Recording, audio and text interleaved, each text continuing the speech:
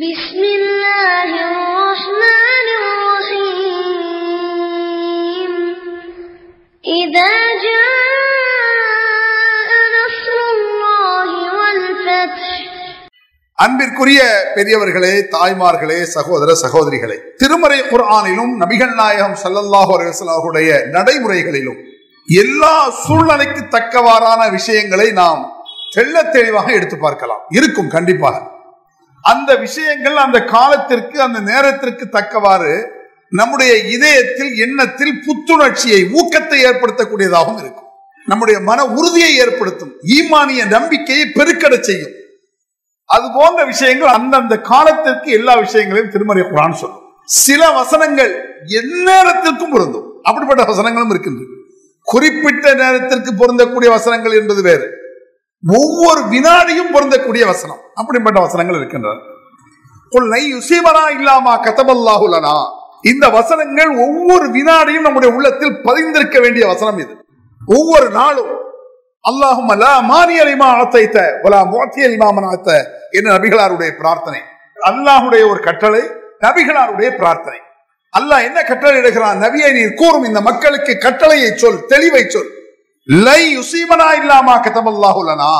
அல்லாஹ் எதை எழுதினானோ அதுதான் என்னை டச் பண்ணும், அப்படி சொல்லு. அல்லாஹ் எதை எழுதவில்லையோ அது என்னை தொடாது என்று நபியை நீர் கூறும். இது எக்காலத்திற்கும் பொருந்தக்கூடிய வசனம். நபிகளாருடைய நடைமுறைகளில் சில வார்த்தைகள் மனிதன் நிலை குறைந்து விடாமல் செய்யும். மனுஷன் நிலை குறைஞ்சிருவான் சில நேரத்துல. அந்த நிலை குறைந்து வராமல் இருப்பதற்குண்டான நிறைய விஷயங்கள் இருக்கு. நமக்கு தெரிந்த விஷயத்தை நான் உங்களுக்கு சொல்கிறேன். திடீரென்று ஒரு பயங்கரமான அட்டாக், ஒரு மரணம், அன்பாக பாசமாக வளர்த்த பிள்ளை அல்லது மனைவி அல்லது கணவன் அல்லது பெற்றோர், அளவு கடந்த பிரியத்தோடு இருக்கக்கூடிய ஒரு உயிர் திடீரென்று மரணித்து விட்டால் மனிதன் நிலை குறைந்து விடும், கிறுக்கு பிடிச்சுவான். சில பேருக்கு 20 வருஷத்துக்கு பிறகு ஒரு குழந்தை திடீர்னு 4 வயசுல மௌத்தா போச்சு, கிறுக்கு பிடிச்சும் மனுஷனுக்கு. கடவுள் நிராகரிப்பு வந்து விடும். அந்த அல்லாஹ் இருந்தா ஏன் என்ன இப்படி சோதிக்கிறான் அப்படின்டுவான். மனிதன் நிலை குறைந்து விடுவதை பார்க்கிறோம். கவலையின் உச்சத்தில் அப்படி சொல்லி போடுவோம். அந்த நேரத்தில் ரிலாக்ஸ் என்று சொல்கிறார்களே, ஒரு நிம்மதி, ஒரு நிம்மதியா, ரிலாக்ஸா மனசை கட்டுப்படுத்திக் கொள்ள இன்னா லில்லாஹி வ இன்னா இலைஹி ராஜிஊன். நாமே அல்லாஹ்வுக்கு சொந்தக்காரர்கள், நம்மளே போய் அல்லாஹ்ட்ட போய் சேர போறோம். அப்ப என் பையன் குழந்தை போனது ஒன்னும் ஆச்சரியம் நடக்கிற காரியம் தானே அது. இன்ஷா அல்லாஹ் மறுமையில் என் குழந்தையை சுவனத்தில் நான் சந்திப்பேன், ஒரு நிம்மதி. அல்லது என் தாய் இறந்து விட்டால் திடீர் மரணம், இன்ஷா அல்லாஹ் என் தாயை நான் சுவனத்தில் சந்திக்க செய்வாயாக ரப்பே. சொர்க்கத்தில் சந்திக்கிற அதை விட வேற என்ன பாக்கியம்? இப்படி ஒரு நினைச்சு பாருங்க. இன்ஷா அல்லாஹ் மறுமையில் சுவனத்தில் அல்லாஹ் என்னை சந்திக்க வைப்பானாக. இன்னா லில்லாஹி வ இன்னா இலைஹி ராஜிஊன். ஒரு கவலை நிலைகளை செய்யும். சில நேரங்கள்ல அதிக சந்தோஷம், ஒரு மெண்டல் ஆயிடுவான் தெரியுமா உங்களுக்கு? ஓவர் சந்தோஷமா இருக்குன்னு வைங்களேன், அதை கேள்விப்பட்டு அதிர்ச்சியாகி மெண்டலானவன் இருக்கான். கோயம்புத்தூர்ல ஒரு இடம் பிளாட், அந்த பிளாட்டை வித்திருக்காம ஒரு பால் வியாபாரி 1000 கோடி எதிர்பாராத ரேட்டு. அந்த 1000 கோடி அவன் எப்படி ரூம்ல அடிக்கடிக்கு வச்சிருக்கான். 5000 ரூபாய் மொத்தம் 1000 கோடி வந்தா ஒண்ணுக்கு போல பாத்ரூம் போல சாப்பிடுறது, அது ரூம்ல போயிட்டு அப்படியே உட்காந்துருக்கான் மாதிரி. மனைவி மக்களுக்கு உண்மை போட்டிருந்தான். மனைவி மக்களை பார்த்து மனைவி மக்கள் சாவியை கொடுத்து அவன் எடுத்துட்டு போயிட்டா, இவன் இப்படியே உட்காந்து அதுக்கப்புறம் அவன் மணல் ஆஸ்பத்திரி கொண்டு போய் தான் கிளீன் பண்ணாங்க. ஓவர் சந்தோஷம், நிலைகுலை வச்சு. ஒரு அழகான ஒரு எடுத்துக்காட்டு. ஒரு ஆள் ரொம்ப மனநிலை பாதிக்க கஷ்டப்பட்டு மனசு ரொம்ப, அதாவது டாக்டர் என்ன சொல்றாருன்னா, உன் வீட்டுக்காரருக்கு ரொம்ப சந்தோஷமான அதிர்ச்சியான செய்தியை சொல்லக்கூடாது, அதிர்ச்சியான செய்தியை சொல்லக்கூடாது. சொன்னா போய் சேர்ந்துருவார். அது சந்தோஷமா கவலையோ. இப்ப 50 லட்சம் அப்படி போய் சேர்ந்துருவானே. அவன் பொண்டாட்டி இப்போ வந்து சொல்லியிருக்கா டாக்டர் தான், நீ சொல்ல, நீ ஒன்றும் செய்யாத, நான் சொல்லிக்கிறேன் டாக்டர் சொல்லிருக்காரு. 50 லட்சம் 50 கோடி அப்படி வச்சுக்கிறீங்களேன். அப்ப டாக்டர் மெதுவா போய் அந்த நோயாளிட்டா, உங்களுக்கு திடீரென்று ஒரு 50 கோடி ரூபாய் லாட்டரி விழுந்தா என்ன செய்வீங்க அப்படின்னு கேட்டுங்க. உங்களுக்கு 10 கோடி ரூபாய் தரலாம் அந்த நோயாளி. டாக்டர் 10 கோடி வந்துட்டான். இது சிரிப்புனாலும் மனிதனுக்கு திடீர் சந்தோஷம் நிலைகுலைய செய்துவிடும். இதுதான் இஸ்லாம். பயங்கரமான கஷ்டம். இன்னா லில்லாஹி வ இன்னா இலைஹி ராஜிஊன். அல்லாஹ் தந்தான், எனக்கு என்ன இருக்கு? அல்லாஹ் எடுத்துக்கிட்டான், அல்லாஹ் தானே எடுத்தான், நான் என்ன செய்ய முடியும்? என் உயிர் ஏன் கண்ட்ரோல், அப்புறம் என் புள்ள உயிர் எப்படி என் கண்ட்ரோல்ல இருக்க முடியும்? என் உயிர் என் உடலை ஏன் கண்ட்ரோல் கிடையாது. அப்ப என் தாய் தந்தை அண்ணன் தம்பி மாமா மச்சான் எப்படி முடியும்? அல்லாஹ் தந்தான், அல்லாஹ் எடுத்தான். இன்னா லில்லாஹ், எல்லாம் அல்லாஹ்வுக்குரியவர்கள். திடீர்னு ஒரு 100 கோடி ரூபாய், அல்ஹம்துலில்லாஹ், எல்லா போல அல்லாஹ்வுக்கு அவன்ல நான் நிலைகுலை என்ன இருக்கு. இப்படி அந்தந்த நேரத்திற்கு தக்கவாறு சில வார்த்தைகளா இருக்கு. சாதாரண வார்த்தை நினைக்க கூடாது. இது படைத்தவனால் தான் முடியும். இந்த வார்த்தையை சொல்லி திருப்தி கொள். உன் மனதை நிலைப்படுத்து. டென்ஷன் ஆயிராத, உணர்ச்சி வசப்பட்டாத. ஏன்னா உலகத்திலே அதிகமா உணர்ச்சி வசப்படுறது இந்தியாவில் இருக்காங்க. அது தெரியுமா உங்களுக்கு? எமோஷனல் இடியட்ஸ்ங்கிற நம்மளையெல்லாம் பார்த்து உணர்ச்சி வசப்படும் முட்டாள்கள் அதிகமா இங்க இருக்காங்க. கண்டைகளை உணர்ச்சி வசப்பட அல்லாஹ் போதுமானவன், போதுமானவன் முடிஞ்சு வச்சில்ல, அல்லாஹ் போதுமானவன். இப்படிதான் எல்லா விஷயத்தையும் நீங்கள் பார்க்க வேண்டும். அதற்கு தான் இந்த இன்றைய காலத்தில் உங்களுக்கு சொல்றேன். எல்லாருமே நீ கேள்விப்பட்டிருப்பீங்க, இந்த கொரோனா பத்தி பேசாத ஆட்களை இல்லை, நபிகள் பெருமானாரை பேசுகிறார்கள். அருமையான ஒரு விஷயத்தை பாருங்க. நபிகள் பெருமானார் ஸல்லல்லாஹு அலைஹி வஸல்லம் அவருடைய சொற்கள் சில நேரங்களில் நேரடியாக சொல்லப்படும், சில நேரங்களில் வேறுபடுத்தி சொல்வார்கள் நபிகள் பெருமானார். வேறுபாடுகள் இருப்பதை பார்க்கலாம். வேறுபாடு என்பது நம் பார்வைக்கு முரண்பாடு, அப்படி வச்சுக்கிடுங்களேன். வேறுபாடா சொல்லப்பட்டிருக்கும் ஹதீஸ்கள்ல, நம்முடைய பார்வைக்கு முரண்பாடு. ஏன் அது முரண்பாடாக இருக்கிறது? அந்த செய்தியே முரண்பாடுதான் அப்படின்னு நான் ஒண்ணு சொல்றேன் உங்களுக்கு. ஃபிர்ரமினல் மஜ்தூபி ஃபிராரக் மினல் அஸத் என்றார்கள் நபிகள் நாயகம் ஸல்லல்லாஹு அலைஹி வஸல்லம். குஷ்ட நோய்க்காரனை கண்டால் நீங்கள் அவனை விட்டு ஓடி விடுங்கள். சிங்கத்தை விட்டு பயந்து ஓடுவதை போல குஷ்ட நோய்க்காரன் கிட்ட போயிடாதீங்க அப்படிங்கிறாங்க ரசூல் ஸல்லல்லாஹு அலைஹி வஸல்லம். அதாவது அந்த நோய் உங்களுக்கு வரலாம் அப்படின்னு அர்த்தம் இருக்கு. லா அதுவா வலா தியரத ஃபில் இஸ்லாம், சகுனம் பார்த்தல், தொற்று நோய் என்பது இஸ்லாத்தில் கிடையாது என்றார்கள் நபிகள் நாயகம். இதுதான் வேறுபாடுங்கிறது. முரண்பாடு என்பது வேறு, வேறுபாடு என்பது வேறு. ஆனா இதை மேலோட்டமாக பார்க்கும்போது முரண்படுவது போல தெரிகிறது. ஏன் இப்படி இருக்கிறது என்று சொன்னால், உலகத்தில் மொத்தமாக நோயே முரண்பாடானதுதான். ஞாபகம் வச்சுக்கிடுங்க, முரண்பாடான விஷயம்தான் நோய் என்பது. ஒவ்வொரு மனிதனுக்கு முரண்பட்டு இருக்கும், ஒரே மனிதனுக்கு முரண்பட்டு இருக்கும். எப்படி முரண்பாடு? சாதாரண ஒரு விஷயத்தை எடுத்துக்கோங்களேன். ஒரு 10 பேர் மலையில் நலையிறோம், 10 பேர் போய் நலையிறோம். 4 பேருக்கு சரியான காய்ச்சல் இருக்கும், 2 பேருக்கு சளி பிடிச்சிருக்கும், 4 பேருக்கு ஒன்றும் செய்யல. 10 பேர் மலையில் நனைஞ்சோம். ஏன் அது அந்த மலையா நோய் வர வச்சது? 4 பேருக்கு நோய் இருக்கு, காய்ச்சல் வந்துருச்சு. 2 பேருக்கு ஒரு வாரமா சளி, இன்னும் 4 பேருக்கு ஒண்ணுமே இல்லை. ஏன் இந்த 4 பேருக்கு ஒண்ணும் இல்லை? இவனுக்கே நோய் வந்தது வரும். இப்ப கண்டுபிடிச்சிருக்கான் எதிர்ப்பு சக்தி அப்படின்னு. அது கண்டுபிடிக்க முந்தி அது வேண்டாம். நானே நம்ம இருக்கிறோம், அவரவர் மலையில் நனைஞ்சே வீட்டுக்கு போறீங்க, ஒன்றும் செய்யல. 2 நாளா மலை நனைஞ்சு ஒன்றும் செய்யல, 3ஆம் நாள் நோய் பிடிச்சிடும். அதுபடி ஒரு ஆளுக்கே, எனக்கே கூட இன்றைக்கு சளி பிடிக்கும் மழை நனைஞ்சா, நாளைக்கு ஒன்றும் செய்யாம இருக்கு. ஒரு ஆளுக்கே முரண்பட்டு நிற்கும். எனக்கே சில நேரங்கள் முரண்படும். டாக்டர் கை பார்த்தேன், லோ சுகரா இருக்கு, கொஞ்சம் சீனியை 2 ஸ்பூன் போட்டு சாப்பிடுங்க. அப்புறம் கை பார்க்கிறேன், ஹை சுகரா இருக்கு, 2 நாள் சீனியை தொட்டுறாதீங்க. ஒரு ஆளுக்கே. சுகர் நோய் உள்ளவர்களுக்கே லோ சுகர் ரொம்ப இறங்கிடுச்சுங்க. மாத்திரை ஓவரா போட்டியலோ, சீக்கிரமா ஒரு 2 லட்டு எடுத்துருந்தம்மா. எனக்கே முரண்படுகிறது, ஒரு மனிதனுக்கே முரண்படும். இது சாதாரண ஒரு விஷயம் தானே. ஒரு நோய் ஒவ்வொரு ஆளுக்கும் முரண்படலாம், அதே மனிதனுக்கு முரண்படலாம். இதைத்தான் நபிகள் பெருமானார் சொன்னார். அதை இன்றைக்கு ஈஸியா சொல்லிட்டான் விஞ்ஞானத்துல, மருத்துவ முறையில. நோய் எதிர்ப்பு சக்தி இருந்தால் நோய் தொற்றாது, நோய் எதிர்ப்பு சக்தி இல்லாவிட்டால் நோய் தொற்றும். இதுதான் வேற என்ன. இன்றைக்கு என் உடல் முழுக்க முழுக்க ஆரோக்கியமாக இருந்தால் மழை என்னை ஒன்றும் செய்யல, மறுநாளைக்கு ஏதோ ஒரு வகையில் எனக்கு ஒரு பலகீனம் ஏற்படுது, என் மழை என்ன பிடிச்சுக்கிடுச்சு. இதைத்தான் நபிகள் பெருமானார் சொன்னார். இந்த அருமையா இன்றைய காலத்தை சொல்ல முடியுமா ஒரு மனுஷன்? ஒரு விஞ்ஞானம் மருத்துவ உலகம் பெருகாத ஒரு காலத்து 100 வருஷத்துக்கு முன்னாலும் சொல்ல முடியுமா? 1400 வருஷம் அப்புறம் இருக்கட்டும், ஒரு 100-200 வருஷத்துக்கு முன்னால் இந்த கருத்தை சொல்ல முடியாது. இன்றைய விஞ்ஞானங்கள், இன்றைய மருத்துவம் இருப்பது அப்பொழுது இல்லை. ஆனால் 1400 ஆண்டுகளுக்கு முன்னால் ஒரு மனிதர் சொல்கிறார் என்றால் நிச்சயமாக கடவுளுடைய தூதராகத்தான் இருக்க முடியும். அவர் தான் இதை சொல்ல முடியும். அவன் மூலமாகத்தான் அவர் சொன்னார். இப்ப யோசிச்சு பாருங்க, குஷ்டநோய்க்காரனை கண்டால் ஓடு, தொற்று நோய் என்பது இல்லை என்றால் என் உடலை பொறுத்து நான் இருக்க வேண்டும். நீங்க ஒரு பலகீனமான ஆளா இருக்கீங்க, நோய் தொற்று ஈஸியாக உங்களுக்கு தொற்றிக்கொள்ளும், கிட்ட போவாதீங்க. எனக்கு பலகீனம் இல்லை, மன துணிவு இருக்கு, அதெல்லாம் வராது, பார்ப்போம். எனக்கு ஒரு தற்கொலை, ஒரு தற்கொலை பண்ணிட்டான். தற்கொலை பண்ணி கழுத்தெல்லாம் நசுங்கி நாக்கெல்லாம் வெளியே நூட்டி ஒரு மாதிரி கண் ஆகி அதை போய் 4 பேர் தூக்கிட்டு வருவான். தூக்கி அடக்கம் பண்ணுவான். அடக்கம் பண்ணி சிலவர் 2 பேர் வீட்டு விட்டு வெளியே அவன் பேய் விட்ட மாதிரி இருப்பான். அந்த மாதிரி உள்ள போவாது. உன்னால முடியல இல்ல, ஒரு பீதி ஏற்படுது இல்லை, உனக்கு ஒரு ஃபீலிங் ஏற்படுது இல்லை, உனக்கு அலர்ஜி ஏற்படும், தொடாத. சாதாரணமா ஒரு ஆக்சிடென்ட் பாக்குறீங்க, சில பேர் ஆக்சிடென்ட் ஆகி நொறுங்கி பிஞ்சு கிடக்கிறான் ரோட்ல, அது நம்ம எல்லாம் போய் சரி பண்ணி கொண்டு போவோம். சில பேர் சரி பண்ண அவனே வாங்கிக்கிறோம். அப்ப அவனை தூக்கணும் நடக்கா உலகத்துல. அப்ப நீ போகாதே, உன்னால் தாங்கிக் கொள்ள முடியவில்லை.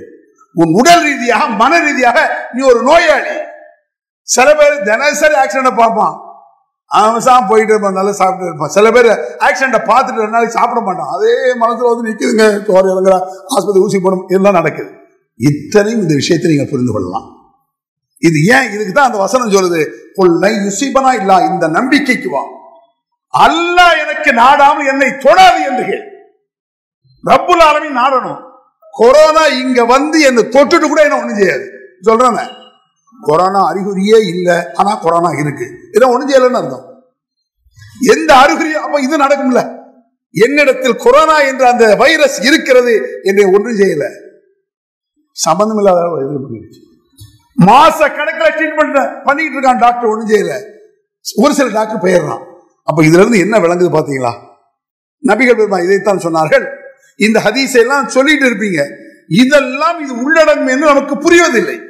அல்லாஹும் அல்லா மானி அலிமா ஆத்தைத்தவலா முஅத்தி அலிமா மனத்தை, யா அல்லாஹ் நீ தந்ததை தடுப்பவன் இல்லை, நீ தடுத்ததை தருபவன் இல்லை என்றார்கள் நபிகள் நாயகம். நீ எனக்கு நோய் வர வேண்டும் என்று முடிவெடுத்து விட்டால் உலக மருத்துவர்கள் இருந்தாலும் நடக்காது. நோய் தான் உலகமே என்னை சுற்றி நின்று பாதுகாக்குது, சுகாதாரத்துறை மொத்தமா வந்து என்ன தடுக்குது. எனக்கு நோய் வரும் நாளிட்ட வரத்தான் செய்யும், எனக்கு வரக்கூடாது என்று ரப்பை நாடிவிட்டால் எத்தனை நோய்கள் என்னை சுத்தினா என்ன ஒண்ணும் செய்யாது. இப்படி வா, அதான் சார்ஜர் தெரியல, சார்ஜ் இறங்கணும் சார்ஜ் போடுறோம்லங்க. இந்த ஹதீஸ் எப்படி சார்ஜ் ஏற்படுத்துது உள்ளத்துல? ஏன் பயந்து சாவுற? அலட்சியமும் கூடாது, பயமும் கூடாது. ஏமாச்சுக்கிடுங்க. குரான்ல இருக்கா? அதுக்கு அர்த்தம் என்ன? ஹவுஃப்னா பயம், தமான்னா நம்பிக்கை. நம்பிக்கைன்னு வச்சுக்கிடுங்க. ஹவுஃப்னு சொன்னா பயம், நம்பிக்கை, பயம் கலந்த நம்பிக்கை. நபிமார்களே அப்படிதான். ஐயோஹும் அக்ரபு யர்ஜூன ரஹ்மத்தஹு வ யகாஃபுன அஸாபஹு. மறுமையில் நபிமார்கள் உட்பட பயந்தவர்களாக நம்பிக்கையோடு இருப்பார்களாம். அது என்ன பயமும் நம்பிக்கையும்? பயமும் நம்பிக்கையும் விளங்குதா?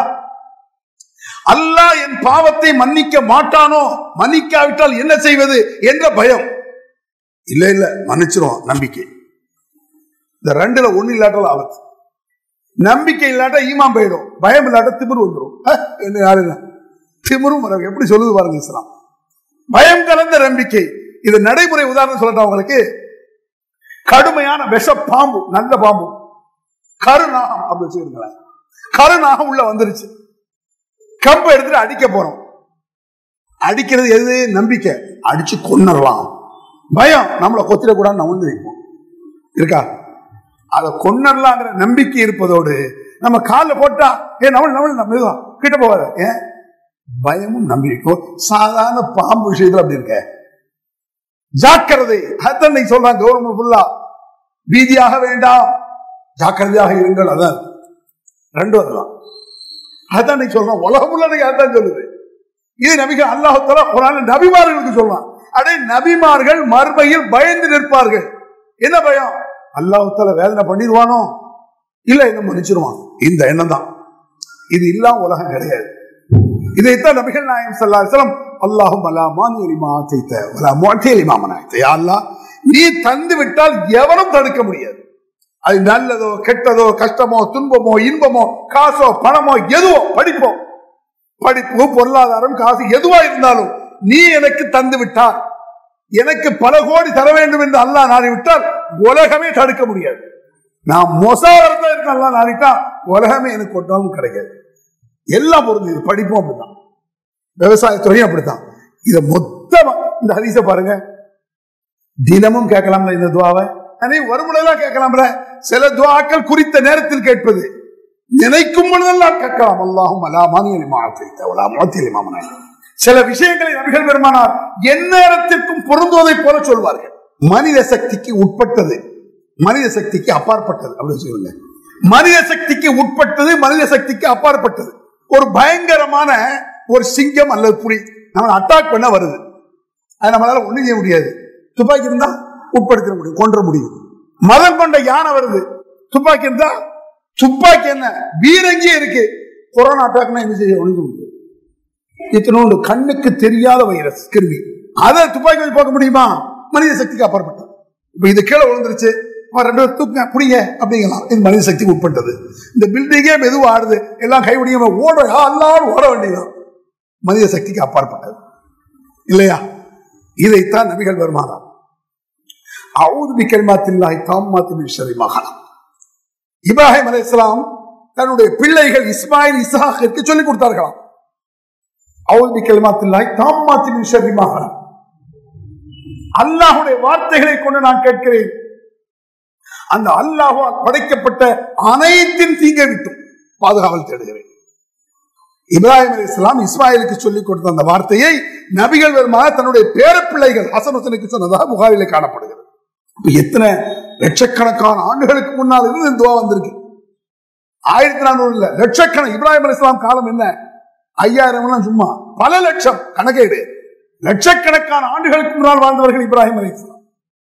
அவர்கள் கேட்ட அந்த பிரார்த்தனை நபிகள் பெருமானார் அதை முன்னிறுத்தி எடுத்து வைத்து அஊது பிகலிமாத்தில்லாஹி தாம்மாத்தி மின் ஷர்ரி மா ஹலக்.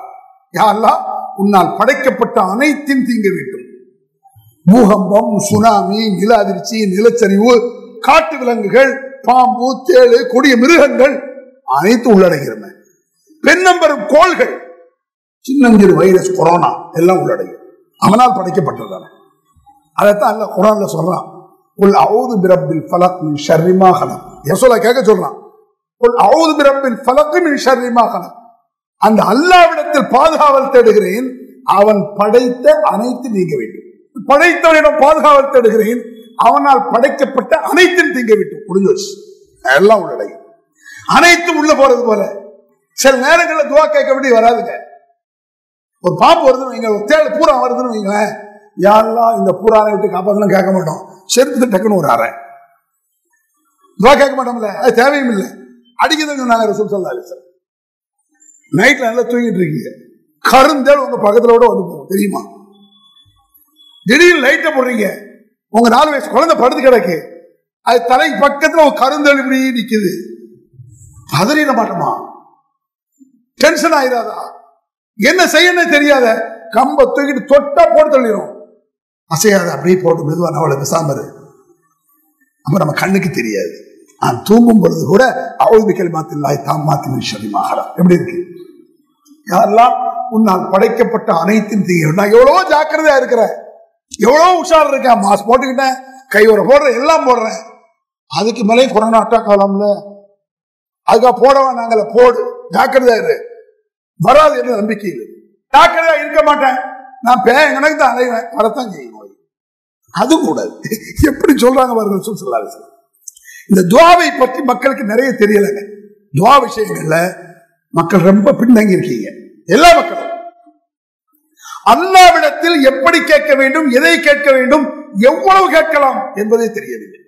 அவரவர் துஆ கேட்கறது ஒரு சின்ன வட்டத்தை போடுக்குமா, துஆக்கு சின்ன வட்டம். யாரெல்லாம் என் மனைவி, என் மக்கள், என் புள்ள, அவன் பிள்ளைக்கு டாக்டர் சீட் வேணும்னு, இன்ஜினியர் சீட், இதைத்தான் கேட்டுட்டு இருப்பீங்களே தவிர ஏன் வியாபாரம் நல்லா இருக்கணும் இப்படியே இருக்கு. இஸ்லாத்துல கேட்கலாம். அல்லாஹ்வுடைய சக்தி விசாலமானது. குறுகிய வட்டத்தில் துஆ கேட்காதீங்க. ஒரு பெட்டிக்கடை வச்சிருப்பான் ஒரு ஆளு, யா அல்லாஹ் ஒரு நாளைக்கு 5000 ரூபாய் வியாபாரம் நடக்கு, ஒரு 10,000 ரூபாய் வியாபாரம் பண்ணி கிருபை செய்வாயாக. அல்லாஹ்க்கு மேற்கொண்டு 5000 தர முடியுமோ? எதுக்கு பெட்டிக்கடையா நிக்கிற? யா அல்லாஹ் ஒரு பெரிய சூப்பர் மார்க்கெட்டை தர கேளுவேன் ரப்புல் ஆலமீன். அந்த சூப்பர் மார்க்கெட் அவனுக்கு கொடுத்தது யாரு? துஆ வந்து சத்தம் போட்டு கேட்காதீங்க. அவரவர் மனசுல கேளுங்க, அல்லாஹ்க்கு தெரியும். அல்லாஹ் சந்தோஷப்படுவான். சத்தம் போட்டு கேட்டா எல்லாரும் நக்கல் அடிப்பாங்க. கொண்டாட்டியே நக்கல் அடிப்பா. கொண்டாடிக்கிட்ட உட்காந்து, யா அல்லாஹ் எனக்கு ஒரு 10 பங்களா 3 பிளேட் தான், எல்லாம் சைக்கிள் வாங்க துப்பு பிளாட்டம். ரப்புல் ஆலமீன் அப்படி கிடையாது. என்னுடைய அடியானை பார், என்னை நம்புகிறான் பார், எனக்கு அந்த சக்தி இருக்கிறது நினைக்கிறான் பார், என்னை நம்பி கேட்கிறான் பார். அப்படி சந்தோஷப்படுவாங்க. ரொம்ப யோசிச்சு பாருங்க, சாதாரண விஷயமே கிடையாது. எதை துஆ கேட்க வேண்டும் என்றே மக்களுக்கு தெரியவில்லை. எந்த அளவு கேட்க வேண்டும் என்று தெரியவில்லை. அல்லாஹும்ம மினல் ஹம்மி வல் ஹுஸ்னி வல் அஜ்ஸி வல் கஸ்லி வல் புக்லி வல் ஜுப்ரி வல் அலஇ தைனி வ கலபத் ரிஜால். நாங்கள் ரசூல் ஸல்லல்லாஹு அலைஹி வஸல்லம் எல்லாம் உள்ளடங்கி. கவலை, துன்பம், துயரம், இயலாமை, சோம்பல், கஞ்சத்தனம், பலகீனம், கடன் சுமை, மனிதர்களின் அடக்குமுறைகள். எவனை என்ன பிளாக்மெயில் பண்ணக்கூடாது. அது அகம்பாவம் அல்ல. பிளாக்மெயில் பண்ணாலும் நம்ம எல்லாம் நொந்து போவோங்க. நம்ம ஏதோ ஒரு தப்பு பண்ணிட்டோம், அல்லாட்ட அழுதுகிறது. இனிமேல் செய்யாம அல்லா என்னை கேவலப்படுத்தி விடாதே ரப்பே, என்னை பாதுகாத்தரோடு பிறர் அடக்குமுறைக்கு நான் ஆளாகாமல் காப்பாற்ற. கட்டுப்படுதல் என்பது வேறு, அடக்குமுறைக்கு பயப்படுதல் வேறு. எனக்கு நீங்க கட்டுப்படலாம், நான் உங்களை கட்டுப்படலாம். நீ தலைவராக இருந்தா உங்களுக்கு நான் கட்டுப்படலாம், மறு மாசம் நான் தலைவர் எனக்கு நீங்க கட்டுப்படலாம். கட்டுப்பாடு என்பது அடக்குமுறை. பிளாக்மெயில், மிரட்டுறது, சொல்ல இரும்பு கரத்தை கொண்டு கிழிப்போங்கிறான்ல, இந்த மெசேஜ் நம்ம முஸ்லிம் காவது அதெல்லாம் கிழிக்க முடியாது. எப்ப கிழிக்க முடியாது? இந்த பிரார்த்தனையை கேட்டா கலபத்திருந்தால் மனிதர்கள் அடக்குமுறைகளை விட்டு காப்பாற்றுறப்பே. பண்பா சொல்லலாம், அகம்பாவத்தில் சொல்லக்கூடாது, ஆணவத்தில் அழியக்கூடாது. அப்படி சொன்ன கேட்க கூடாது. அன்பா சட்டப்படி நடன்னு சொல்றது என்பது வேறு. இயலாமை, சோம்பல்தனம், வயசு கூட கூட சோம்பல்தனம் வந்து பலகீனமாயிரும். இயலாமை சொல்றாங்க, முதியவர்களுக்கு ஜாக்கிரதையா இருங்க, பலகீனம் ஆயிரும். அப்ப பலகீனத்தை விட்டு காப்பாற்று, அதாவது நோய் எதிர்ப்பிய சக்தியை தான் அர்த்தம். எனக்கு பலகீனம் இல்லை, இயலாமை இல்லை, சோம்பல் இல்லை, உடல் ஆரோக்கியமா இருக்குன்னு அர்த்தம். அப்போ உடல் ஆரோக்கியத்தை தான் கேட்க சொல்லலாம். அல்லாஹும்ம பாரிக் லனா ஃபீ மதீனத்தினா நாங்க ரசூல் ஸல்லல்லாஹு அலைஹி வஸல்லம். இதெல்லாம் நமக்கு தெரியாது. எங்கள் மதீனாவை பரக்கத்திலிருந்து நாடாக ஆக்குவாயாக. யாரா இந்தியாவுக்கு துவா செஞ்சிருக்கீங்களா? அதையாங்க நம்ம கேட்கணும். இந்தியா நல்லா இருந்தா நம்ம நல்லா இருப்போம். யா வச்சுக்கிறது. இது மற்ற பிஜேபி RSS நம்ம கேட்கல, நம்ம நல்லா இருக்கிறதுக்கு. யாரோ இந்தியாவுக்கு துவா செஞ்சிருக்கீங்களா? நான் செய்வேன், செய்யணும். மதீனத்தினா பரக்கத்தை நாங்க ரசூல் ஸல்லல்லாஹு அலைஹி வஸல்லம் அல்லாஹும்ம பாரிக் லனா ஃபீ சாயினா வ முத்தினா வஜஅல் மல் பரக்கத்தி பரக்கத்தை, எங்கள் அளவுகளில் பரக்கத் செய்வாயாக. அவர் பிசினஸ் பண்றேன், மத்தவன் சொல்லுவான் அவர் கடையில 1 கிலோ வாங்கினா அந்த பரக்கத்தா இருக்கப்பா, இவன் கடையில 2 கிலோ வாங்கினாலும் எங்க போகுதுன்னே தெரியலப்பா அப்படிமா. அப்பெல்லாம் தெரியும் பார்க்கலாம். நல்ல பொதுப்பமா இருக்குன்னு சொல்லுவாங்க பெண்கள், நல்ல கணிசமா இருக்குங்கிறாங்களா, அதான் பரக்கத்.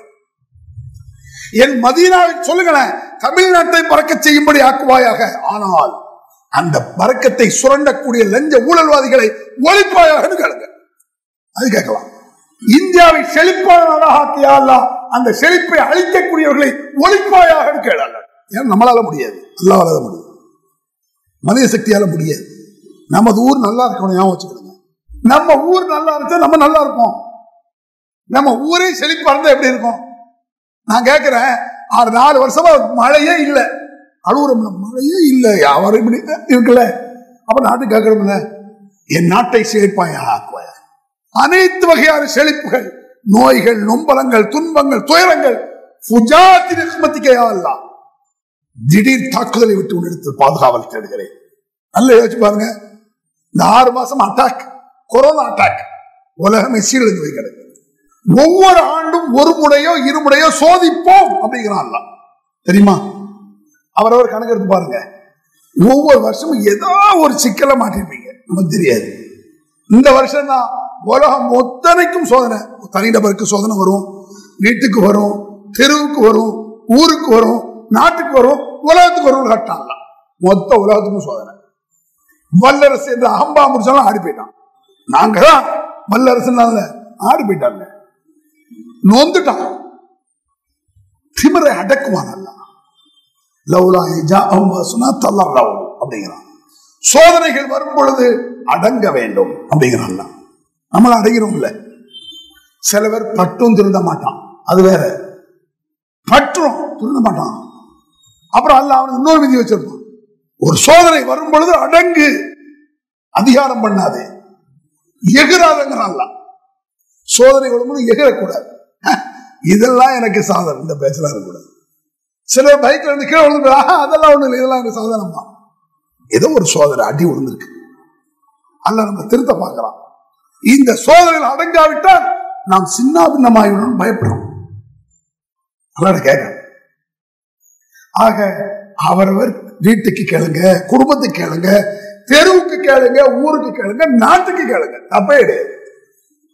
எல்லாம் நல்லா இருக்கணும். நபிகள் அப்படிதான் நினைச்சாங்க. மொத்த இஸ்லாமிய பிரச்சாரமே அதுதானே, அத்தீனும் அந்நசியா, மார்க்கமே பிறர் நலன் நாடுதல் தான். ஊரு நாட்டே சொன்னாங்க எல்லாம் அத்தீனும் அந்நசியா. இஸ்லாமே பிறருக்கு நல்லதை நினைப்பதுதான். அதாவது பிறர் நல்லா இருக்கணும் அப்படின்னு நான் நினைக்கணுமா, அந்த இஸ்லாமா. ஒருத்தர் கீழே விழுந்துட்டானா வேணும் சொல்லக்கூடாது. ஐயோ பாவம் என்னமோ தெரியல, பிறர் நல்லா இருக்குன்னு நினைச்சா நான் நல்லா இருப்பேன், அதான் உண்மை. எப்படி சொல்லுது பாத்தீங்களா இஸ்லாம்? இவர்கள் ஈமான் கொள்ளவில்லை என்பதற்காக நபியை உண்மை மாய்த்துக் கொள்ள போகிறீரா? இதுல என்ன இருக்கு? நம்ம கொள்கையை ஒருத்தர் ஏத்துக்கல, நம்மளுக்கு கோபம் வரும், ரசூலுல்லாஹ்க்கு கவலை வரும். அதான் வித்தியாசம். நீங்க ஒரு கொள்கையை சொல்றீங்க, உங்க வீட்டிலே ஏத்துக்கல, நீங்க என்ன செய்வீங்க? கேட்டா கேள்வி போய் தொலைடா, எனக்கு நம்பிய. அவர் கேட்கவில்லை என்று கவலை. அதனால அவன் நரகத்து போயிட அவன் எப்படி தாங்க போறான்? எப்படி அவன் தாங்க முடியும்? நரக வேதனையில் தாங்க பாவம், அந்த கவலை. தன் பிள்ளைக்கு, தன் அண்ணனுக்கு, தன் தாய்க்கு ஏற்பட்டால் ஏற்படுமே கஷ்டம். உங்க புள்ள கீழே உள்ள உங்களுக்கு ஏற்படுது இல்லைங்க, அப்படி ஏற்படுற சொல்ல. அப்பேற்பட்ட மன தூய்மை, அந்த மன உறுதி இருந்தால் நம் உள்ளத்தை யாரும் அசைக்க முடியாது.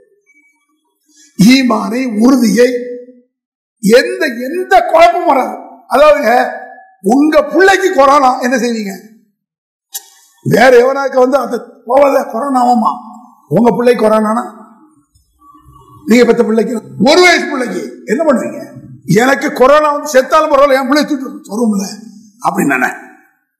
எல்லாருக்கும் நல்லா இருக்கும். அப்படி நினைத்தால் உனக்கு வராது. அதான் இஸ்லாம்.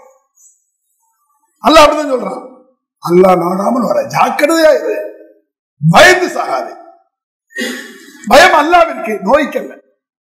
அப்பேற்பட்ட பயத்தை, அல்லாஹ்வுடைய பயத்தையும் முன்ஜாக்கிரதை என்ற ஒரு நம்பிக்கையும், பயத்தையும் நம்பிக்கையும் மன உறுதியும் ரப்புல் ஆலமீன் நம்ம எல்லோருக்கும் தருவாரா என்று சொல்லி முடித்துக் கொள்கிறேன். அல்ஹம்துலில்லாஹி ரப்பில் ஆலமீன்.